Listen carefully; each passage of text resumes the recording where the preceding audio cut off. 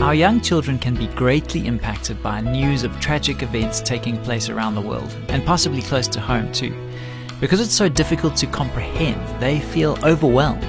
On the next Family Matters, we'll discuss how to offer guidance and reassurance to our children in those times.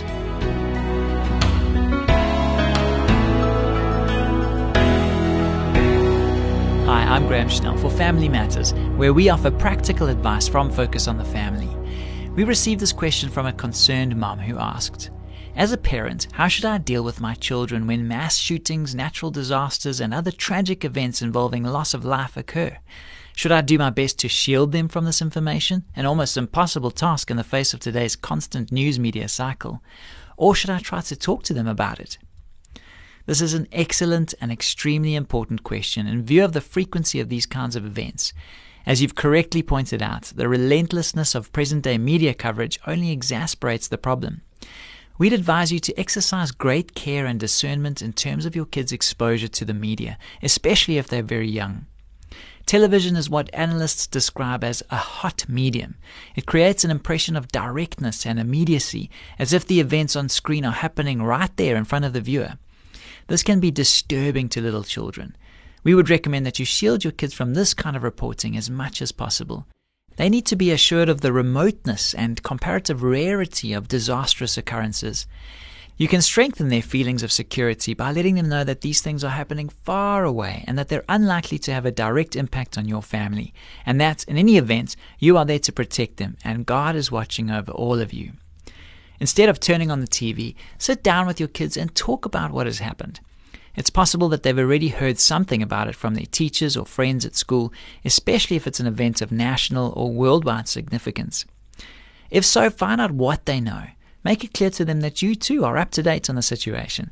This will reaffirm their confidence in you and undergird their sense of safety and well-being. Have a discussion with them about the meaning of the tragedy. Say, how do you think the people in this situation are feeling? How would you feel if you were in their place? What are some of the things that would make you feel safer right now? Use this as an opportunity to help your children develop empathy and compassion for people they haven't met and will probably never know. If it seems appropriate, for instance, if you're talking about natural disasters like fires or floods, develop a household plan for responding to emergencies. Write it up and post it on the fridge door. This will serve to dispel any unnecessary anxieties. You can also neutralize fear and keep your kids from dreaming up the worst-case scenarios by arming them with the facts. Try to bring a rational, left-brain perspective into all the chaos and panic.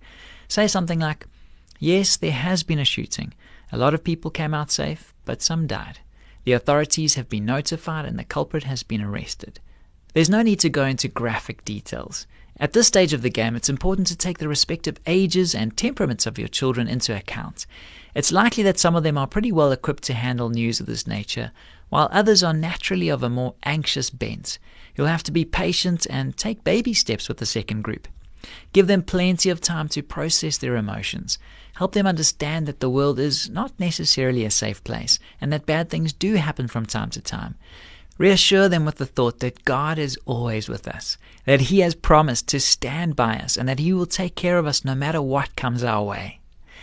Please log on to our website at safamily.co.za to find more help on offer relating to this subject and a whole host of others too. It's not always easy to broach such big topics with your kids, but we'd urge you to be brave and to lean on God for guidance. This program was produced by Focus on the Family. I'm Graham Schnell, inviting you to join us again for the next edition of Family Matters.